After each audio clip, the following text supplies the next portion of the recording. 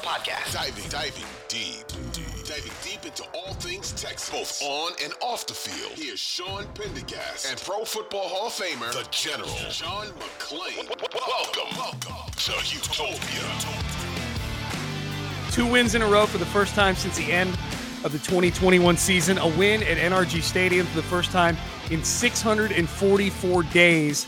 The Texans beat the Pittsburgh Steelers today 30-6 on J.J. Watt Ring of Honor Induction Day. As we welcome you into our Sunday evening episode. We're just hours removed from the Texans' win over the Steelers at NRG Stadium today. I'm Sean Pendergast, one half of Payne and Pendergast. And if you're watching on video, host of the post-game show. As you can see, I'm still at NRG Stadium right now, joined as always by the Hall of Famer and my good friend and our senior columnist at sportsradio610.com, John McClain. John, my lead into the post-game show today was when you take into account the fact that this team hadn't won a home game in nearly 2 years, the opponent, the Steelers, who aren't a great team, but they're a blue blood team, the magnitude of the win, the necessity of the win, and the fact that J.J. Watt went into the Ring of Honor at halftime, I think today is in the argument. You would know better than I. You've been at every Texans game since inception.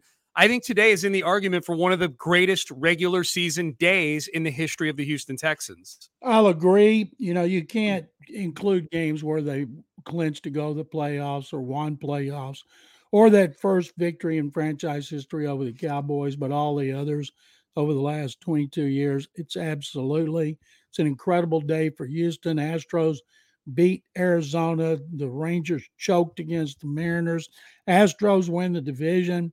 Texans have won 2 in a row. This is the first time that they've won back-to-back games by at least 20 points since 2015. And I know it's the first time they've beaten the Steelers since 2011 when D'Amico Ryans was in his 6th and last season and J.J. Watt was a rookie. Yeah, it's funny you bring that up, John. I was at that game in 2011 as a fan. I was not yet with Sports Radio 610. That's how long it's been since they beat the Steelers. I've been at 610 for a decade. I've never been here for a win over Pittsburgh, before.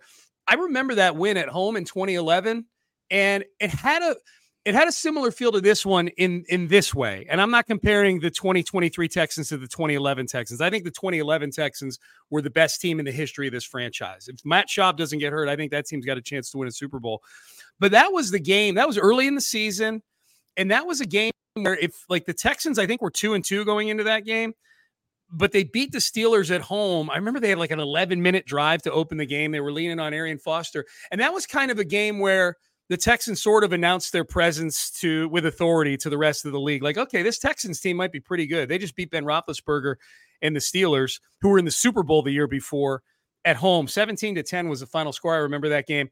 And look, that team went to the playoffs. That Texans team is a really good team. I do think similarly, though, like this to me was a game today especially when you combine it with that Jacksonville game, all of a sudden, John, the outlook for the Texans, at least in the near future, looks completely different than it did 2 weeks ago, especially when you look at the teams that they play over the next month and a half, really over the next few months. I mean, it's hard to find a game on the schedule where I feel like this iteration of the Texans that we've seen the last couple of weeks doesn't have a chance to win, especially with the way CJ Stroud is playing. So I feel a similarity in so much as like, wow, okay, this is a Texans team that's showing the league a little bit of something here right now. Next 4 games are against opponents from the NFC South. They got a bye week in the middle. They got a chance to, I'm not saying they're going to win all 4, but they get a chance. If they could split, that'd be great. And right now, every team in the AFC South is 2-2, tied for first or tied for last.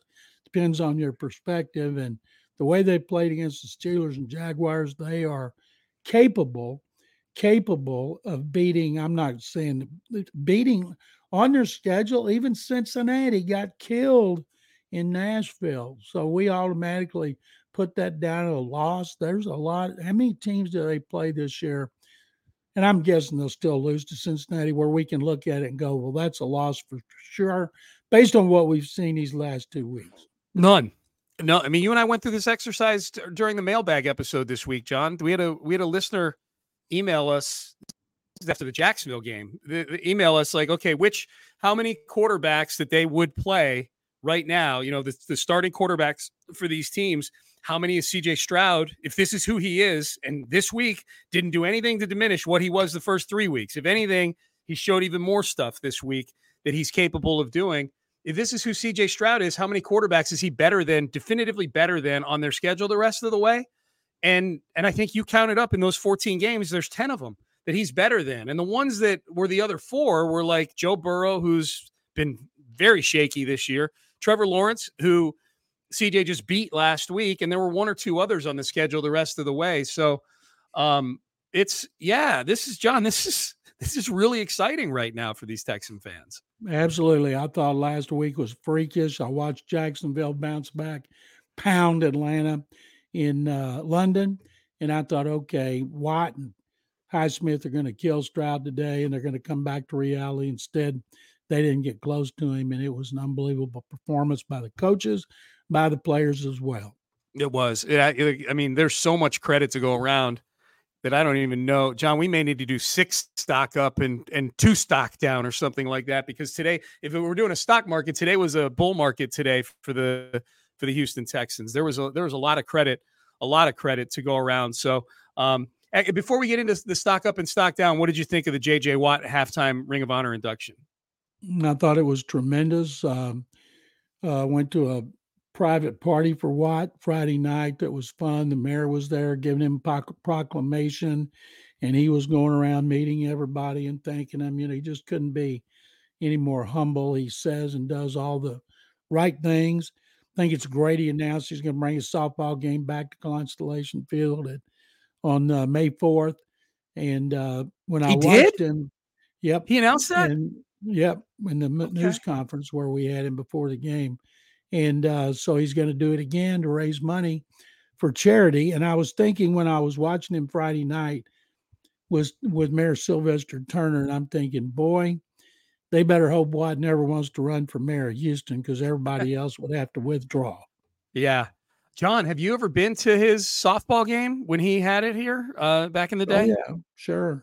I thought JJ's charity softball game was my favorite charity event ever in this town. It was so fun that I forget. I don't know if he had it at Constellation Field the first few times he did it, and then I think he moved it to Minute Maid Park one year. Minute Maid Park, right? Yeah. So he's back at Constellation now doing it. Yep. Next year. Okay, that'll be cool. May 4th.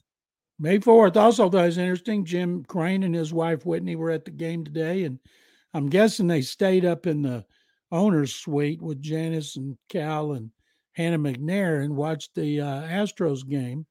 And a great day for him and the McNairs all around. Great to see Janice McNair out there as far as the celebration. And one of the coolest things was watch JJ come out with his son Cohen, walk a gauntlet of congratulations with so many of his former teammates on the red carpet. Oh, dude, there were many of his former teammates and many people who were just Houston Texans that wanted to be down, former Houston Texans that never played with JJ, but want to be down there to pay their respects to JJ. There must have been 100 former players down there on the field, John. That was crazy. Like it. Yeah. Texans did a great job putting on that show. Everything. And Greg, it starts with him as the president, and then McNair's, of course.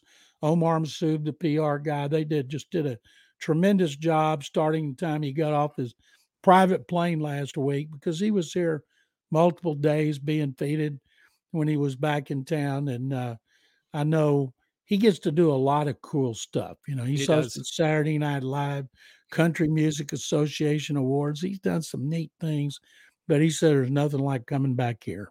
He told a story on the pregame show with me and Seth, where I asked him, we've watched the last 3 days play out on social media, all the things that he's been doing that you talked about, the event on Friday, and, partying with his teammates and things like that, former teammates.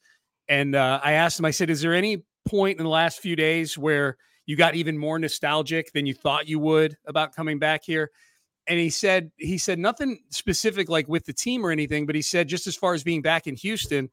And he went and talked again about something he always talks about with Houston, about how Houston is family and it took him in, and he's always felt that connection with the city when he's been here. But the story that he told, just as an example of just how hospitable Houston is, was that he and Kalia rented a house here in town for everybody to stay at. I'm guessing his parents came in and stayed there. Probably Derek probably stayed there. Just probably TJ's wife, she was in town. Yeah, probably like a big Airbnb for everybody that JJ rented. But he seemed to imply that he rented it, but not under his name. But somehow whoever's house it was, or whoever was in charge of it, whatever the leasing company, whatever that may be, put 2 and 2 together with whatever name it was. And he said he showed up at that house and the entire counter was catered barbecue from his favorite barbecue place. They had a Texans jersey for Koa with a number 99 on it, like a baby's jersey ready to go for Koa. And it's probably 3 or 4 other things that were very specific to just welcoming him into that Airbnb or whatever it was they were staying in. I thought it was a really, really cool story. And Cal McNair had a little red jacket like Watt and Andre Johnson and Bob McNair got when they went into the Ring of Honor. And it's it's small, but it was so cute. So he could wear his red jacket with his daddy. Yeah, that's awesome. That was the pictures were great. His speech was great at halftime. John, you got your wish. They opened the windows up in the press box. Did you make that happen, John? Were they not going to do it? And then you kind of threw some of your weight around? Do it or not. I requested it, but I'm sure they were planning it anyway, so everybody could soak up the atmosphere. I don't know, John. You got a lot of stroke. I wouldn't have thought to ask about that. I would take credit for that if I were you. You're the one shouting from the rooftops. I can't take any credit for it. I'm gonna give you credit for it, whether you like it or not. All right. So Texans win today, 30-6 over the Pittsburgh Steelers. Huge win, 2-2, as John mentions. The entire AFC South 2-2 right now.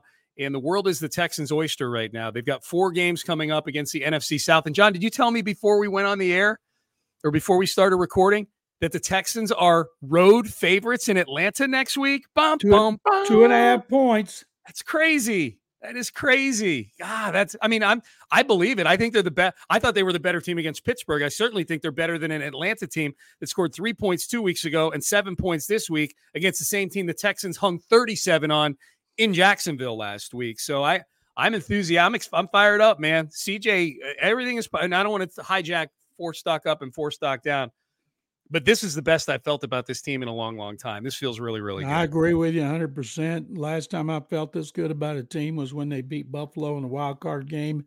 And then they led Kansas City 24-0. Then it was all down the toilet. But I watched Atlanta today. Desmond Ridder, he has not played well at quarterback, and they might as well keep playing him and be bad. A friend of mine works for the Falcons. I texted him. I said, hey, if you keep losing, you got a chance to get a really good quarterback. Mm-hmm. If the draft were today, Chicago would have the first 2 picks. They could Caleb Williams and Marvin Harrison Jr. Yeah, John, you know what? And I said that to Clint, not on the air, but off the air, because we had Red Zone on here in the studio. And the Cardinals were playing the Niners. And at that juncture in the game, the Cardinals were being their usual frisky selves this year. I think they'd cut it to 21-16 against the 49ers. Niners went on to win 35-16.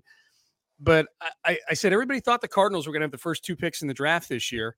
And it turns out both the Cardinals and the Texans, I think, are way peskier than people thought they would be. The Cardinals they're not a bad football team. I mean, they're bad. I mean, they're probably going to wind up being bad, but they beat the Cowboys last week, and they've been competitive in their 3 losses so far, which is actually something the Texans can't say.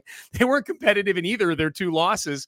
But it would be funny to me, though, with the Cardinals and everybody lauding Monty Ossenfort, their GM, is like, okay, this is how you do it. You're going to get the first pick and you're going to trade and get the second pick and you're going to get Caleb Williams and Marvin Harrison Jr. My wish is that the Cardinals win like 6 games this year, that the Texans, who now look capable of, who knows, maybe winning 8, 9, 10 games, who knows, but that the Cardinals wind up with like the 10th and the 18th pick in the draft instead of 1 and 2. And then I'm looking at the standings. We're going through the out-of-town scoreboard. I'm going, oh, my God, Chicago might actually end up with the first 2 picks. They're 0-4 in the Panthers. They have the Panthers pick from the Bryce Young trade, 0-4 right now. The Panthers might have been the team that screwed this thing up, not the Texans by trading for Will Anderson. The Bears have never had a great quarterback who throws a lot of touchdown passes. They've had quarterbacks who've won. They've won championships. One of the reasons is it's hard playing at Soldier Field right there on the lake, but they just have never had a great passing quarterback who consistently throw the football. And if I'm Caleb Williams and I'm thinking about winners in Chicago and I'm doing Burger King commercials and these other national commercials, I'm thinking about staying in school and hoping like hell the Bears are better next year. And if I'm Marvin Harrison Jr., I wouldn't want to go to Chicago either. And, how many great receivers have there been throughout the decades? Bears have great offensive linemen, great running backs, defensive players, and they've won. But, boy, it is a hard place to throw the football in right now. It's amazing how bad they are. And they had the Broncos beaten, and they just choked it. Yeah, good. I couldn't decide who I wanted to win that game. I hate both I want of those the teams. Broncos to lose. I want Sean Payton to lose. I do too, but Ryan Poles is annoying to me, their general manager. He's doing every interview under the sun after he makes that trade with the Panthers. He traded the first pick of the second round for Chase Claypool. They don't even have him in the stadium today because he's such a D-bag.